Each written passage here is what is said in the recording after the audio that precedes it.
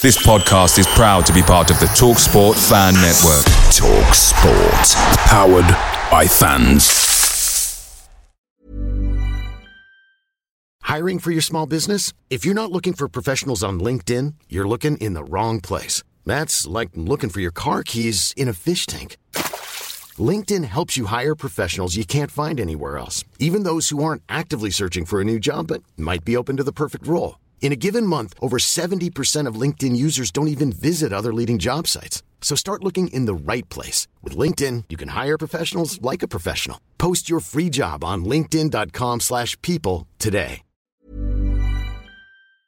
The TalkSport Fan Network is proudly supported by McDelivery, bringing you the food you love. McDelivery brings a top-tier lineup of food right to your door. No matter the result, you'll always be winning with McDelivery. Order now on the McDonald's app and you'll get rewards points delivered too. So that ordering today means some tasty rewards for tomorrow. Only via app at participating restaurants. 18 plus. Rewards registration required. Points only on menu items. Delivery fee and terms apply. See mcdonalds.com.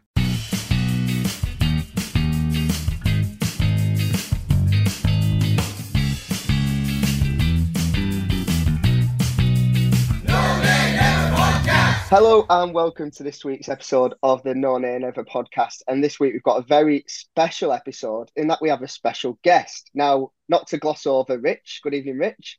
Good evening, George. I'm very well tonight. How are you? Yeah, brilliant. I think we'll have some post-match editing from Matt, but it must be the slowest response to me I've ever seen. Rich I couldn't, just playing with his phone. I couldn't get the mute button off, so I'll leave it off from now on. A brilliant start to proceedings. But in brighter news, we have got a special guest tonight. In CommsCam special, Andy Hodgson. Welcome to the No Nay Never podcast. I am sorely disappointed with myself, gentlemen, and I'd like to begin by apologising because I don't have an ironing board behind me, nor a cricket bat, nor any of the assorted memorabilia that you two seem to have. So I'm just rubbish. I'm so sorry. We have got an assortment of display behind me and Rich tonight, listeners, in that I'm back at home in Barrow in the most spare room of all spare rooms, got an ironing board, a cricket bat. So we've been discussing that before the podcast, but I suppose we'd better get into the actual meat on the bone, which is football tonight and the FA Cup in particular. Now, this past weekend saw a brilliant win for Burnley away at Bournemouth. Premier League opposition, a really good test for the team. And Rich, I'll go to you first. Just in general, what were your thoughts on the performance, especially given that we are, a championship team nowadays away at a Premier League side like Bournemouth? Well, it was almost like the roles were reversed, wasn't it? It was like we was the Premier League team and they was the championship side. Other than, Cullen giving away a silly pass, and which, obviously we can come on to Tim Sherwood's very narrow-minded views, I think, on the way Burnley play. I think we were just almost in complete control. You've got to remember as well, we made changes to that, to our team. We didn't have our first choice striker, missing our captain. Our first choice centre half went off injured very early on, and we played a young player who's hardly had any minutes. Second choice goalie, first choice left back wasn't playing, even though Chet Taylor's obviously a very good deputy. And it's just a fantastic performance, wasn't it? And it's just, I keep, when I come on these podcasts, I keep saying it, it's just thoroughly enjoyable to watch. And, we've got two wingers who are just so exciting in Zaroury and Benson. And, you talk about tricky wingers and the lack of end product. Benson and Zaroury's really got that, so composed with the finish. And then your mate Barnes, George, again, rolling back the years. And, that pass he made was exquisite, wasn't it? Ashley De Bruyne there with the ball through to Benson, and that pretty much sealed the game. And, similar to all that we've done in a lot of games, we saw the game out relatively comfortably, and it's like Bournemouth give up after 20 minutes ago, thinking we've got no chance. So, yeah, just really enjoyable afternoon on the South Coast, except for the weather. But you can't have everything, can you? Now, Andy, No. Our listeners will probably best know you at the moment for your appearances on CommsCam and giving your enthusiastic reactions, but one of which stood out for me at the Bournemouth game was, it's too easy. It's too easy. So was it, Andy? Was it too easy for the championship table toppers like us going to Bournemouth and putting on the display like that? Yeah, I thought the whole thing was entirely predictable. I chatted to a couple of Bournemouth fans last week and they were saying, well, we're going to turn around our season here because we're going to beat championship opposition get a few goals. That'll kick us on in the Premier League. That's how we survive. And I think I paused for 5 seconds and then went, really? Do you think so? I went, honestly, you couldn't even name half of our team, could you? Go on, name half of our team. No one can, because no one's heard of them. You don't even know what's coming, mate. And he went, well, no, I mean, we're capable of scoring. We've got Solanke and, and Billing can, he's tall, he can create problems. And I went, nah, you're just wrong. It's unfortunately, we're such a powerhouse at the moment and we're playing such good football. I don't see any problem. I'm just counting how many goals it might be, and it's going to be depressing for you. And sure enough, that's the way it kind of turned out. I mean, it was opposition that a Premier League in name, but that's it. They are playing championship-style football. They're in disarray. I went out with a mate of mine afterwards who's got a box at Bournemouth, watches every home game, and he was booing his own team after the second goal. And he said, it's just a mess. I mean, we're clearly going to go down if this carries on. So it was easy. I mean, it really was. And even when we let in the silly goal, the first one, you kind of go, it'll be all right. And even when the second goal goes in, and normally the old days of Burnley, you'd go, oh no, what's going to happen here? I was quite relaxed and thought, no, be all right, we'll turn it on in a minute. And sure enough, we did. So I found it fairly relaxed viewing, although there were a few mistakes in there, which is unusual for us. It was still super sexy football. It is bizarre watching us this season in that it is like you've taken all the anxiety out of football in a way because it feels that comfortable at times. And I've said that on the podcast before. But Rich, I think for me, I went into the game thinking, okay, we're really good at the moment. But again, Bournemouth, Premier League side, in their own ground as well. I thought they'd put up quite a bit of a struggle. So then when our first goal went in, it was almost like, oh yeah, we are the better team here. Now that first goal, there was a lot of talk before the game, and I know you're an advocate for starting Scott Twine, but I wanted to point out Goodmanson's role in making that first chance. And what were your overall thoughts on how easy that first half was, and perhaps whether Kompany got his team selection right? Yeah, there's kind of a main point and there's a subtle answer to give about Twine, which I will give my view on.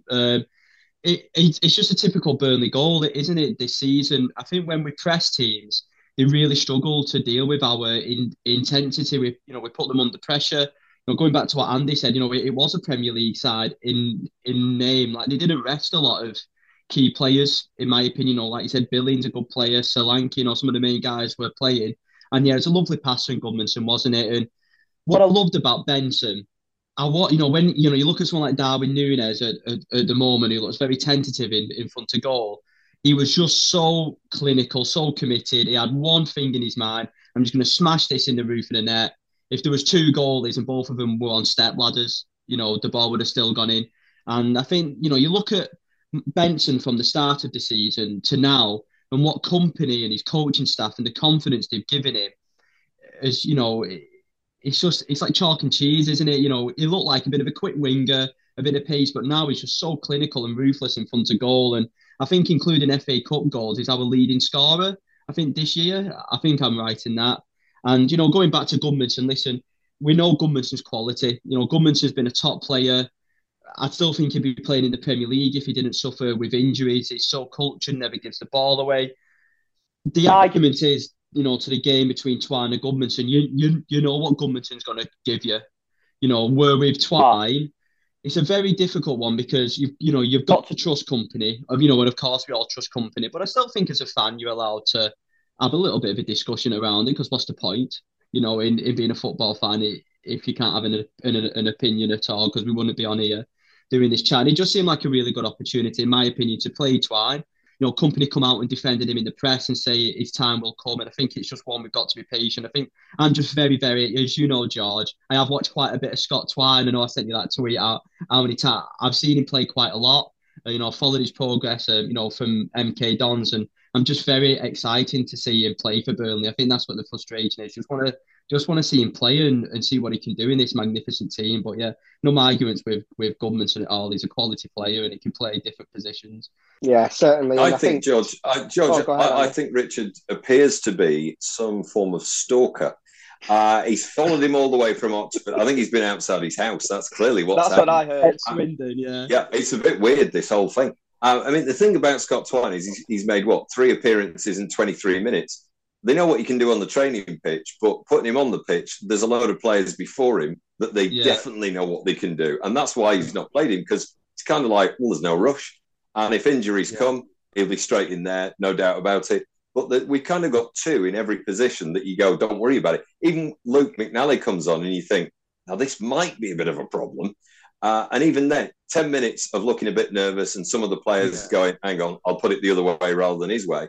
The odd mistake, but he's not played really at that level. And after that, he looked quite accomplished. So you go, hang on, he's done it again. You've got 2 players in every position that we don't get nervous about. So when do you bring on Twine? As soon as there's an injury. But up to that point, we don't really need him at the moment. Yeah, you're right. And I think the point with Benson is that Benson at the start of the season, remember there was the whole conversation, should he be starting? Should he just keep being this impact player off the sub? And now the thought of leaving him on the bench at the start of the game just seems alien. He's playing that well. Andy, I'm interested in hearing your thoughts on, I know it's hard to compare, but Benson or Zaroury, which player have you been most impressed by? Because I think if you'd have asked everyone maybe a couple of months ago, Zaroury was the man, but Benson just keeps knocking out incredible performances, and with both scoring 2 at the weekend.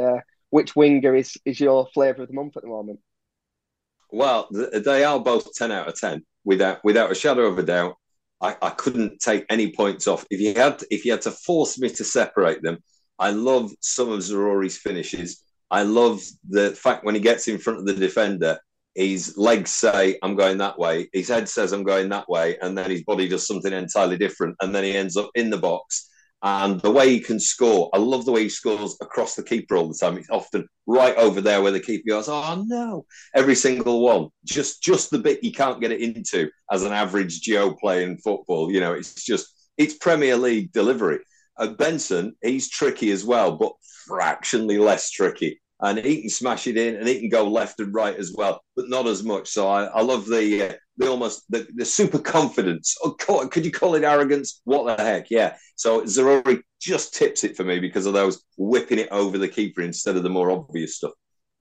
It's certainly a nice problem to have. I think for me, Benson is my favourite, just because I think maybe the left-footed, the way he can start from a standing position, drop a shoulder, and suddenly he's past any fullback that they play against. And Rich, going up against, like we said, Premier League fullbacks at the weekend, you know how, to be honest, I was a bit disappointed by how we played at United.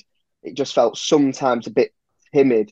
Whereas I think against the Premier League defenders at the weekend, Zaroury and Benson showed that there's nothing to worry about next season, touch wood, if we were to go up and face Premier League defenders week in, week out. Yeah, definitely not. Bournemouth's left back, I think Zamora it was. I don't know where they've dragged him from. He looked like a part player at times against Benton. He really struggled, didn't he? But yeah, they just couldn't cope with them. And Benton's pace is just electrifying. Like that's something you can't teach, you can't coach. And it's just raw ability. And I know Tom in our podcast says about Adama Traore, if he could actually play football, he'd be good at football. But like Benson can actually play football, and I'm kind of looking at it and going, Benson's 25, and I know players develop at different years. And, Zaroury's 22, so, he's not a young lad. It's amazing we've got them for the prices that we've had. 6-7 million for the 2 of them when all the deals fully completed with add-ons. And I suppose that's the power of recruitment, isn't it? And listen, it will be a big step up when they play against Premier League opposition week in, week out. You talked about Man United there. They are playing championship players. In my opinion, Bournemouth, even though they've gone up, they've not recruited really have they? It's largely a championship side, albeit a team that comes second last season. So the test will come there. And then going back to another winger, and if you said this after 15, 20 games, he'll be on the bench, is Nathan Tella. We're all desperate for him not to go back to Southampton. But as it stands, he's probably our third choice winger. And that just shows the unbelievable strength in depth we've got. And look at it, in our last 2 Premier League seasons, we was playing Eric Peters out wide. And you just think, like Andy said at the beginning, it's just amazing to think where we've come from in such a short space of time. It's almost pinch yourself, really.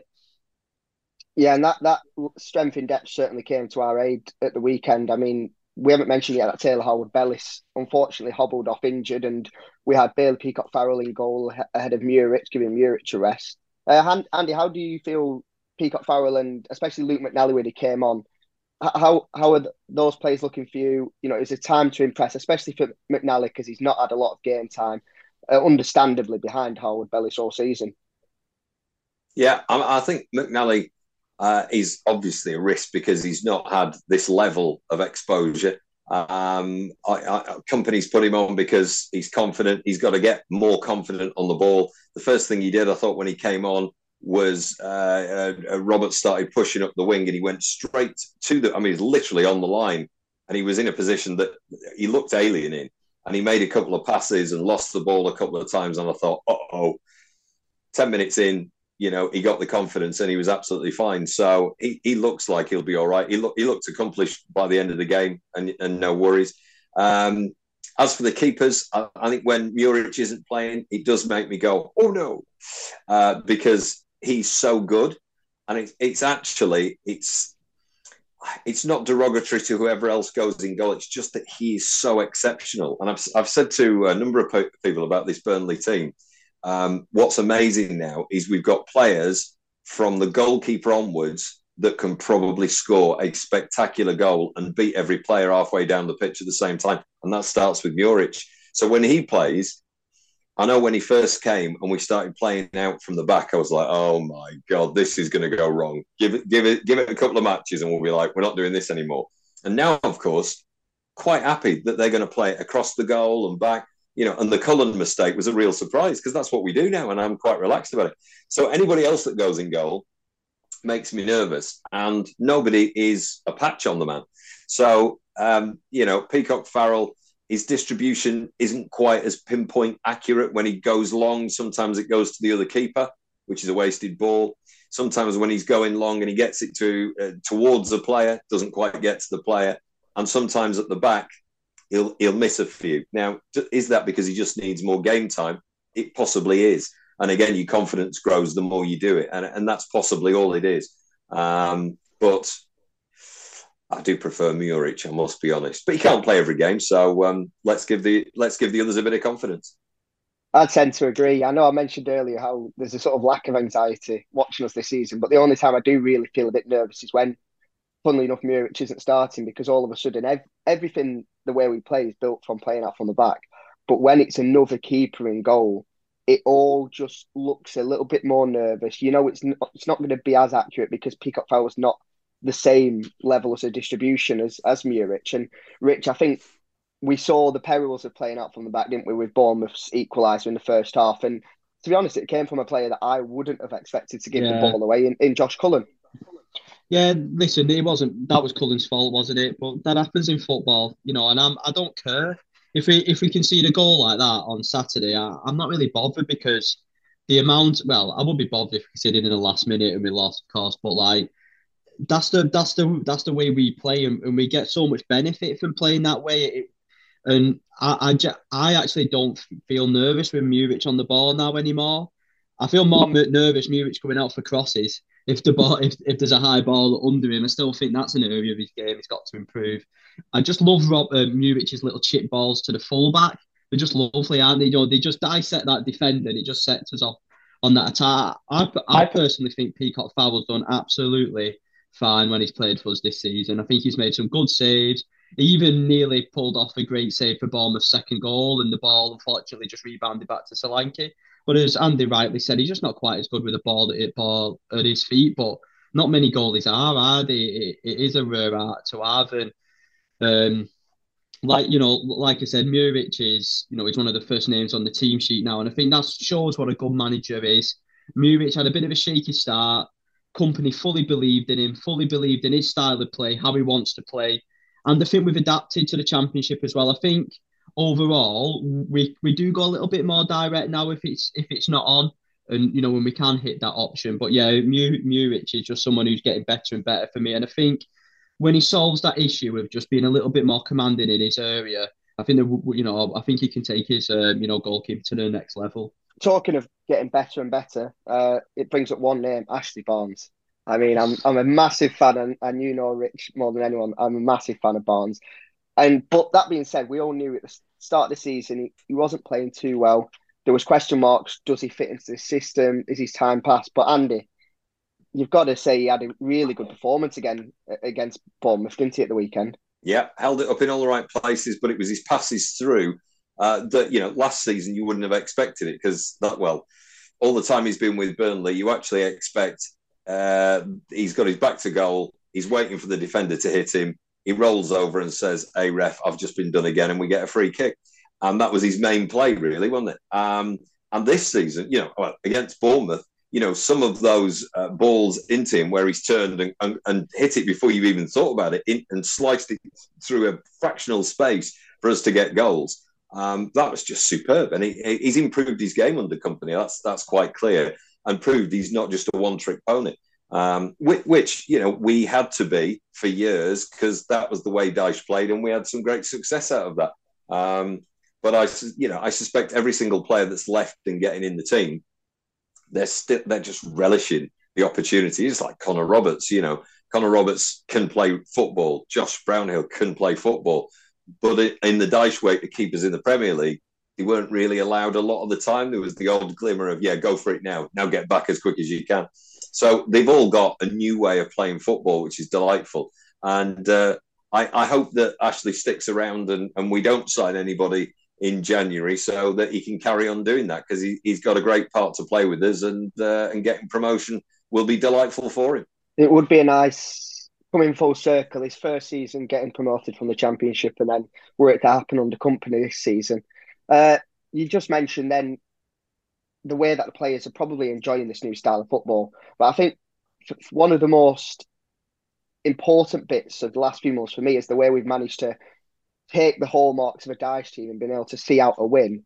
And all of a sudden, from maybe October, November, when we were conceding silly goals and it really wasn't going our way, we've suddenly got this sort of professional element about us where we can now see out games. And Rich, obviously, at the weekend against Bournemouth, we managed to score the fourth goal, as we've mentioned, through Barnes' brilliant pass to Benson.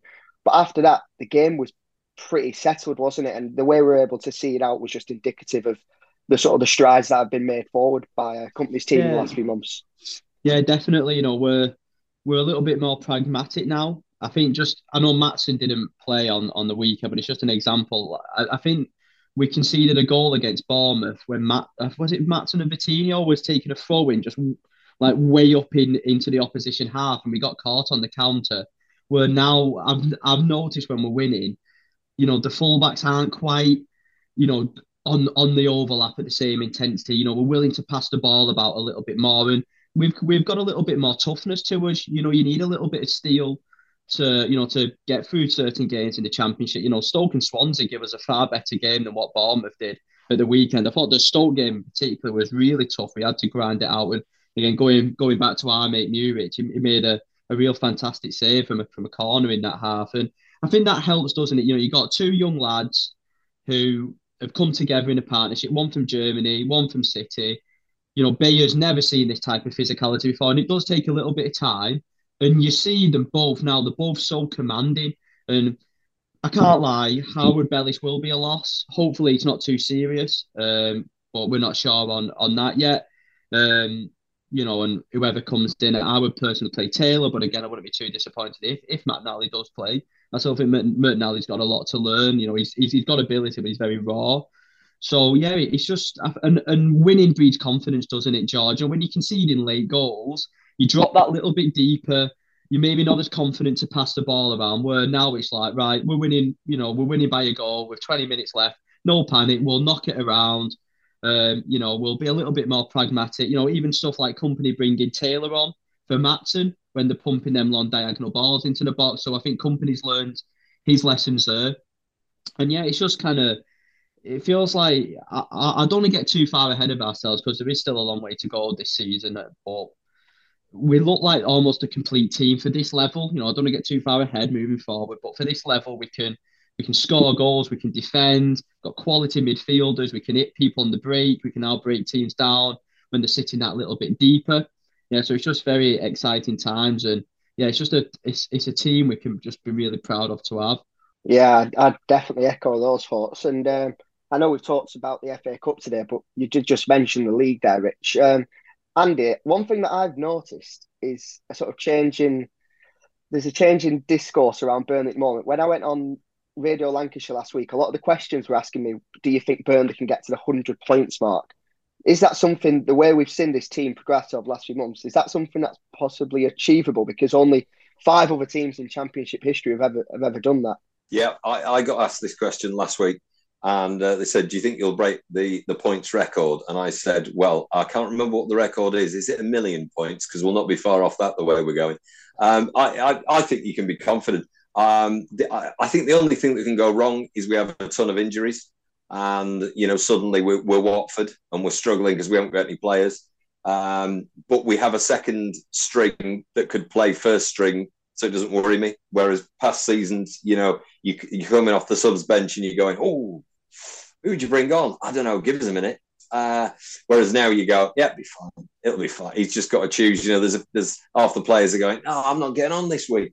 So I am supremely confident that nobody's sussed us out yet, apart from the slightly more robust style of Sheffield United. And you've got to have a physical makeup in your side to decide to play how they play. So if nobody's sussed us out to now, we should be absolutely fine. In fact, what they do now is fear us. They set up to try and stop us playing football. Some of them tried that early on in the season, where they, give someone a kick on both wings and see if that slowed them down. You can't do that because you end up with a yellow card, in the first 20 minutes. And so teams stop doing that. So how do you stop us? I mean, the goals can come from anywhere. Connor Roberts can score, Maatsen can score, frankly, Taylor can score. I thought he played great at the weekend. The two, Howard Bellis can score. Ashley Barnes and Rodriguez, they're the last ones I'm mentioning because that's obvious. And then you've got your wingers. And then Josh Brownhill's early quality, it looked like he was going to score every game near the start of the season. So, by God, if you can't have confidence about this team, I don't know which team you can. You think about however long you've been a Burnley fan, have you ever seen anything like it? We are mini Man City, and I'm just relishing the time when we play real Man City to see how that works out. Will we lose 5-0 like we always used to? Maybe not now. Well, I must say personally, I'm glad we didn't draw Man City in the next round of the FA Cup. Yeah, true. which does bring us nicely onto the Ipswich away draw. Now, Rich, what were your very first thoughts when that ball came out? When we drew? Obviously, yeah, it's when you're hearing the numbers come out and whatever number Ipswich was, you think, and it's number 11. You do think, bloody hell, Ipswich away. It's a bit of a. It's a real difficult one because we should get through. You can't say it's not getting through that round because I think this company team, they really have got that mentality where they won't take it easy against anyone. They like to, keep the foot, keep the foots on the throat. So, we might be able to rest a few players and still put in a really good performance there, and you kind of get through to the last 16. Then I think the next round's the last 16, and then you kind of think, okay, a few games away from the quarters, Wembley, but. I'd have really liked to see us against at home to a Premier League side again. Maybe not a Man City or I know Liverpool have got a replay, but do you know like a Fulham? No, yeah, no, but just that kind of that like mid-level team who probably will be our level that we'll be competing against next year, just to see actually what we're going to be like. And we're kind of looking ahead to play these Premier League teams with the team we've got now. But think about this team with another 5, 6, 7 players, which we will inevitably bring in the summer.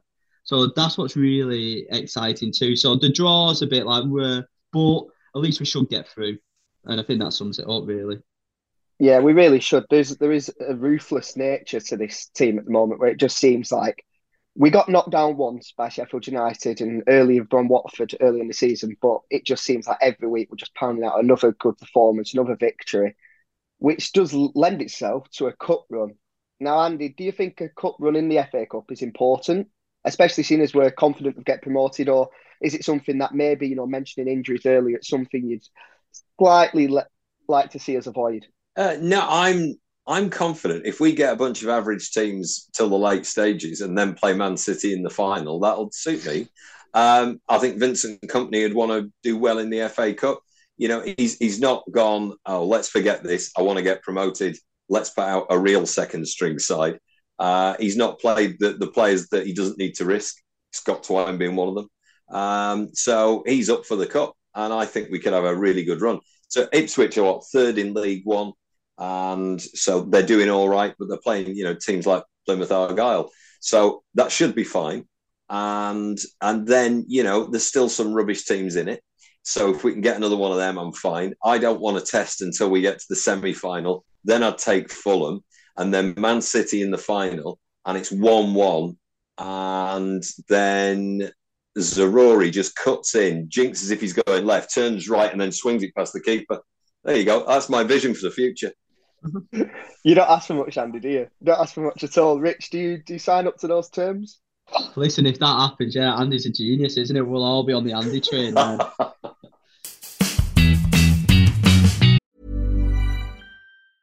I'm Sandra, and I'm just the professional your small business was looking for. But you didn't hire me because you didn't use LinkedIn Jobs. LinkedIn has professionals you can't find anywhere else, including those who aren't actively looking for a new job, but might be open to the perfect role, like me. In a given month, over 70% of LinkedIn users don't visit other leading job sites. So if you're not looking on LinkedIn, you'll miss out on great candidates like Sandra. Start hiring professionals like a professional. Post your free job on linkedin.com/people today. Picture the scene. All of your mates around, you've got your McNugget share boxes ready to go. Partner this with your team playing champagne football. Perfect. Order McDelivery now on the McDonald's app. There's nothing quite like a McDelivery. At participating restaurants, 18 plus, serving times, delivery fee and terms apply. See mcdonalds.com. Well, that's our look at the FA Cup for today. And I think it's important that we turn our attention to probably the topic of the day at the moment, the January transfer window, but in particular, some interesting rumours surrounding sort of a former Burnley striker, Wout Weghorst. Now, Weghorst was, in some ways, not particularly a fan favourite whilst he was at Burnley last season, signed in January, obviously for 12 million by Dice when we needed to replace Chris Wood. We needed to try and keep ourselves in the Premier League. And for a brief spell, personally, I thought it looked as though Weghorst could be that guy to help us see us over the line. I remember the goal away at Brighton. But things didn't work out. He moved to Besiktas on loan in search of a World Cup place. And here we sit 6 months later, and Rich, it seems as though Weghorst might be on the brink of moving to Manchester United. It's a remarkable turn of events. Yeah, he's an enigma, isn't he, Wout? Listen, I think he's a good player, and I think if you play to his strengths, I know you can't just build a team around the play all the time, but we tried to replace Wood with Weghorst, hitting them channel balls, and he's not that type of player. He's very good with his feet, and he's a typical Dutch player, isn't he? Very, very technical. And he scored 2 fantastic goals in the World Cup against the World Cup winners. That second goal, the free kick, and the way he took it and finished it was outstanding. And I bet when that 2 goals went in, I bet Alan Pace was rubbing his hands together, to be honest, knowing that interest would come. But I didn't think interest would come from Man United. It sounds like it's a bit of a love triangle between us, Besiktas and United to get it done. But I ultimately think there's this much noise around it. And a lot of the time when a club like Man United wants a player and they're dealing with lesser clubs, I'd say Besiktas are a bigger club than us, but in terms of the stature in Turkey, but when they're dealing with lesser clubs, they normally get, if they want the man, they normally get the man, don't they? And for them, it's kind of, they maybe don't want to commit until a striker in the summer. He's not going to start every game for them. They've got Europa League commitments, and it's a different outlet to what they've got. So, you know what, good luck to him. And I'm sure, I don't know what the deal will be.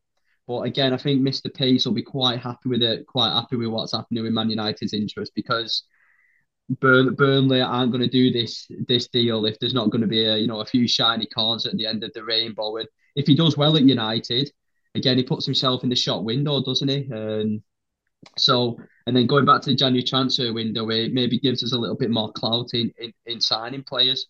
Yeah, I tend to agree, Rich, in that I personally do like Weghorst, and I liked him as a player. Now, it didn't quite work out with us, but you could tell there was certainly a good footballer there. I think what was most interesting for me is, for such a big lad, 6'6", when the ball did come to his feet, he was capable of playing it off. And I think, in another parallel world, he could have played a big role for us this season under Company, and perhaps that'll come in the future. But Andy, what were your thoughts on Weghorst whilst he was at Burnley, then going to Besiktas, and do you think he's the right fit for a team like United, or does it stink of desperation from a club that can't afford to sign anybody else this January? Yeah, I think he's a tricky one. I think he's a tricky one for anyone. When he came, I was amazed because he was talking. I remember the Brighton game, and I remember saying to Phil Bird, "Look at this. Where's this guy been? He's at everyone. He's coming back. He's shouting at them. Wow! And look at the impact he's having." And for a couple of games, he had that impact, and then it just disappeared. And you have to wonder. There were lots of players when we were getting relegated that went, "Hey, it's not for me. I need to play in the national side, and therefore I need to play at the top level." He allegedly was told that. Nick Pope knew he had to get out in order to go and be in the England team. So I don't think bad of him for that. But the few bits that I've seen, when Wales played the Netherlands and Connor Roberts said, "Why weren't you like that for us?" And his response, and he's looking after himself, and there's nothing wrong with that. Ronaldo, he does that. He looks after himself. That's quite clearly the model he's following. But that's a tricky human dynamic to fit into a team. And what Vincent Kompany's done is pulled together a load of hungry young lads who are playing for each other without anybody going, "I'm the big I am, have a look at me." I mean, you can see that. That's a compact unit. When you drop a bit of oil on water, that might not work. And I think he has that tendency to be a bit too, "Have a look at me. I'm Ibrahimovic. I am Ronaldo," which is why the United scenario he'll be absolutely loving. Whether it goes ahead or not, I mean, this is the point where, the lads in Turkey go, "I want a bit of this." The lads in Burnley go, "We'll have a bit of this." And Man United go, "We've got another Ronaldo." "Oh, have we? And is he as good?" And is he proven? He's had his glimmers. He was great at Wolfsburg and, the World Cup. Yes, I saw it. But I don't know. I mean, the jury's out for me. It's not a dead cert. I wouldn't put my house on him being an absolute success at Manchester United. No, I think I tend to agree in that. The Premier League YouTube channel put a video out today about Weghorst's finest moments as a Premier League player, and somehow it was 3 minutes long. Now I liked Weghorst when he was at Burnley, but I'm not sure I could fit together 3 minutes of what positive influences he had on the game. Rich, do you worry in a sense that whilst this deal is going to be some ways hopefully financially beneficial for us, do you worry that this might distract us from what we need to do ourselves this January, and that this might hold off any incomings that we might make? Possibly. It's an interesting way of looking at it, isn't it? We've obviously, our first priority this window's been outgoings, with our squad players going and some of our cherished Burnley players obviously leaving us over many years. And it's a really difficult one, but I don't think Burnley expected this deal to happen. I'd be surprised if they did anyway. So it's kind of one of them where did he go, well, we'll just wait for a few days and see actually how much money we have got from this and what market we can go into. I like what Andy was saying before about Barnes. I think it's very romantic to think that Barnes can be our striker for the rest of the season. But me personally, I wouldn't trust Barnes. If Jay does his knee for the rest of the season, we've got Barnes or Dervisoglu. That's not for me personally. I can't lie, just because Barnes he's had for me 2 good games this season. I can't see any other games. I don't know, he's not played a lot, but the jury's, and would I want another striker this January transfer window? Yeah, 100%. I think it's actually the position that we do need, and I think Kompany's made that very clear himself that he does want a striker. So to answer your question, yeah, it could impact us in times like that. If this does drag on another 10, 15 days, will Burnley just go, you know what, we're pulling the plug, we can't be bothered. But we could look at it as an opportunity to actually think, right, we can maybe sign a player we thought was initially out of our price range. I see what you're saying about a striker there, Rich, but I suppose what I'd go back to you with is to what extent would you like a new striker coming in? Because we've seen, obviously, I think we're all big fans of, is it Gyökeres? That's how you pronounce it, I hope. I mean, Andy, you'll have to learn soon, Andy, how to pronounce that name when we sign him. But he's a good player, but it seems like we're going to be priced out of that deal. I saw on Twitter today that Lyle Thomas of Sky Sports News has said Bristol City have valued Semenyo, their striker, at £12 million. Now, Rich, is this the kind of money you want to be spending now just for the sake of buying another back question, for isn't J-Rod? it? You know, me and my mate was in the gym today and was talking about that. Like, it's if the right player's not available, then no, I wouldn't sign him. I don't see there's a point in signing a player just for the sake of it, and I don't think we've done that so far. And even under Dyche, I don't think that's ever been Burnley's model. Maybe Vegas was the opposite of that, a bit of a panic buy when we didn't Naki expect Wells. to buy Wood. Yeah, possibly. It's a good example actually. So, but I think there are players out there who will improve us. You look at this Burnley scouting system. I think they will recruit a player who's right for us. I'll throw the question back to you as someone who really does like Barnes. If Rodriguez got injured and couldn't play another minute this season, would you be happy Barnes being our first choice striker for the next? Is there 20 games left per se? I think he could do the job, and I think the beauty of But there's a difference between doing a job and doing the job properly. Like, do you get a plasterer in your house who just does a job? Depends how cheap he is. But I think the beauty of our system, as Andy's alluded to earlier, is that for me the wingers are where the creme de la creme of this team is, and that's where the goals come from. That's where our attacking threat comes from. I really don't think Jay is so important. No, I disagree, George. Like, look at when we played Stoke and we played Barnes up front. Barnes was so ineffective in that game. As soon as Rodriguez comes on, he starts dropping a little bit deeper, linking with the play, playing that number 10 role. Jay made that goal against Stoke because he dropped into that position. He allowed Brownhill to come forward, and then the whole play started from there. So, and then you look at it when, say, Barnes gets injured. You've only got, and then just trust Dervisoglu. Look what happened when Teller played up front against Sheffield United.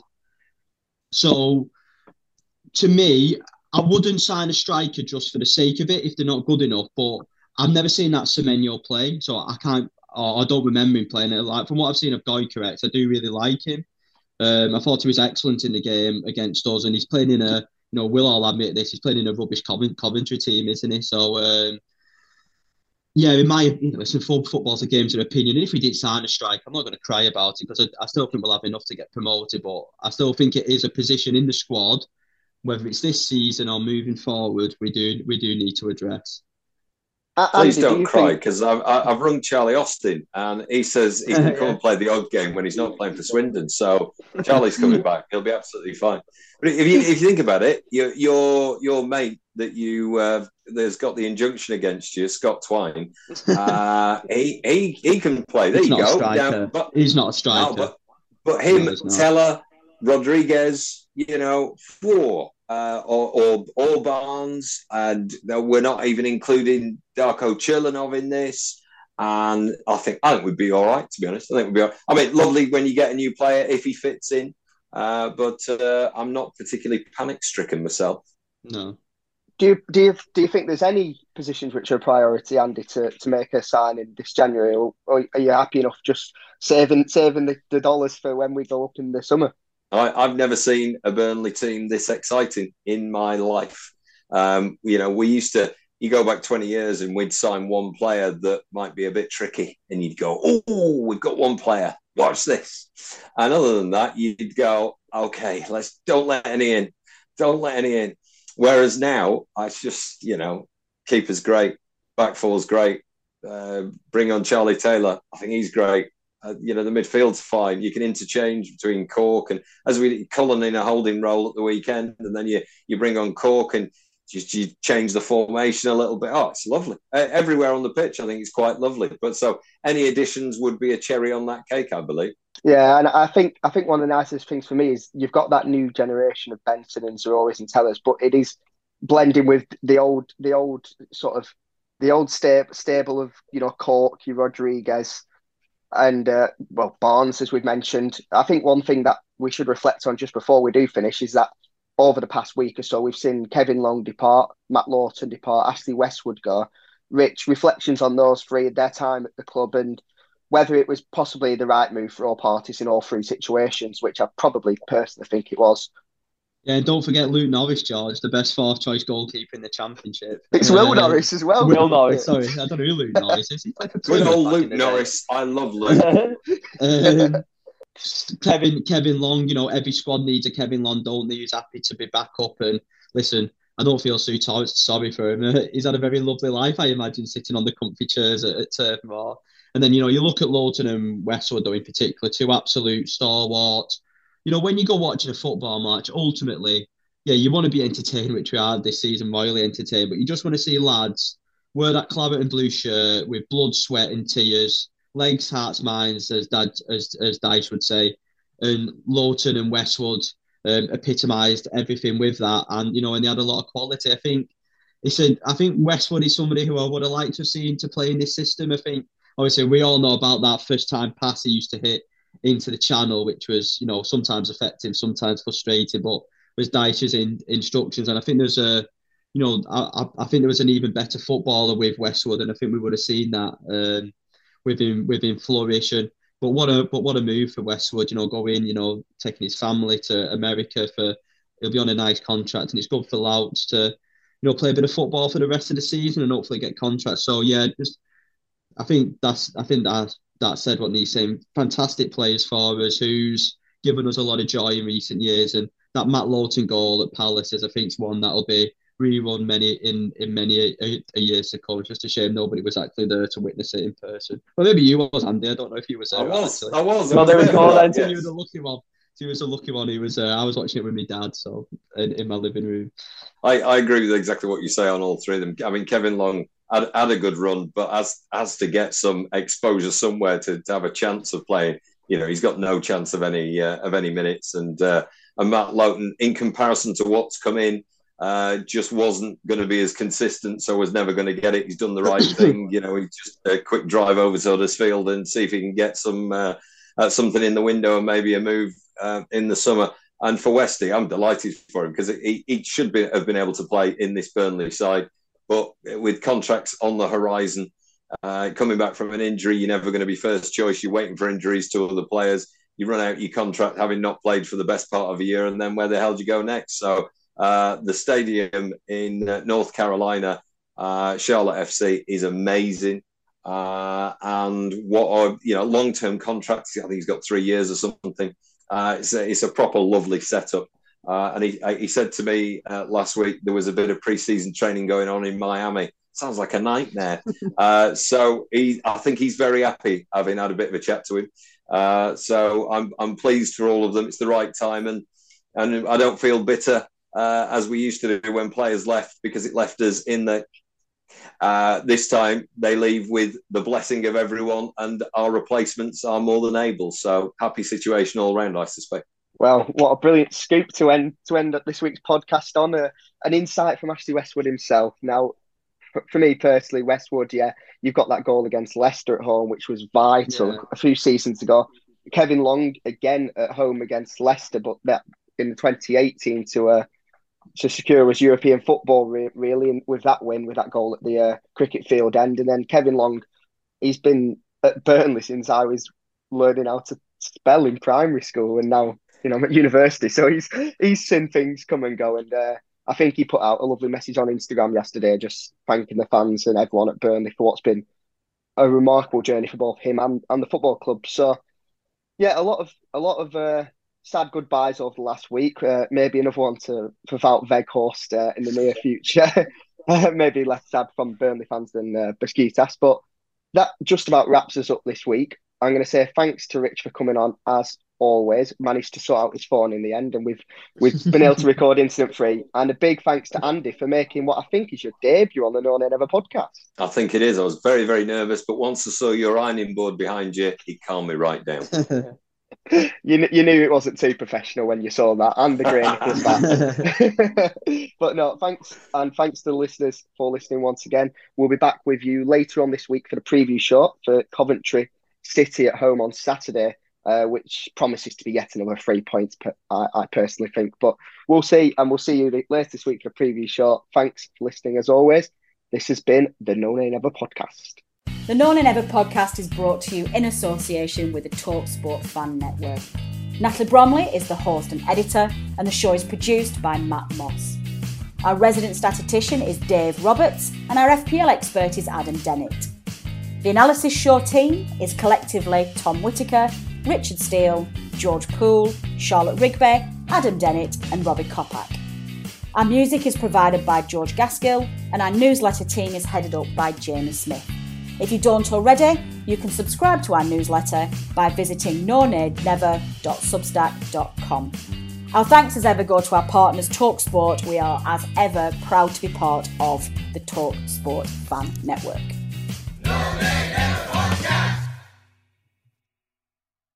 Away days are great, but there's nothing quite like playing at home. The same goes for McDonald's. Maximise your home ground advantage with McDelivery. Order now on the McDonald's app. At participating restaurants, 18 plus, serving times, delivery fee and terms apply. See mcdonalds.com.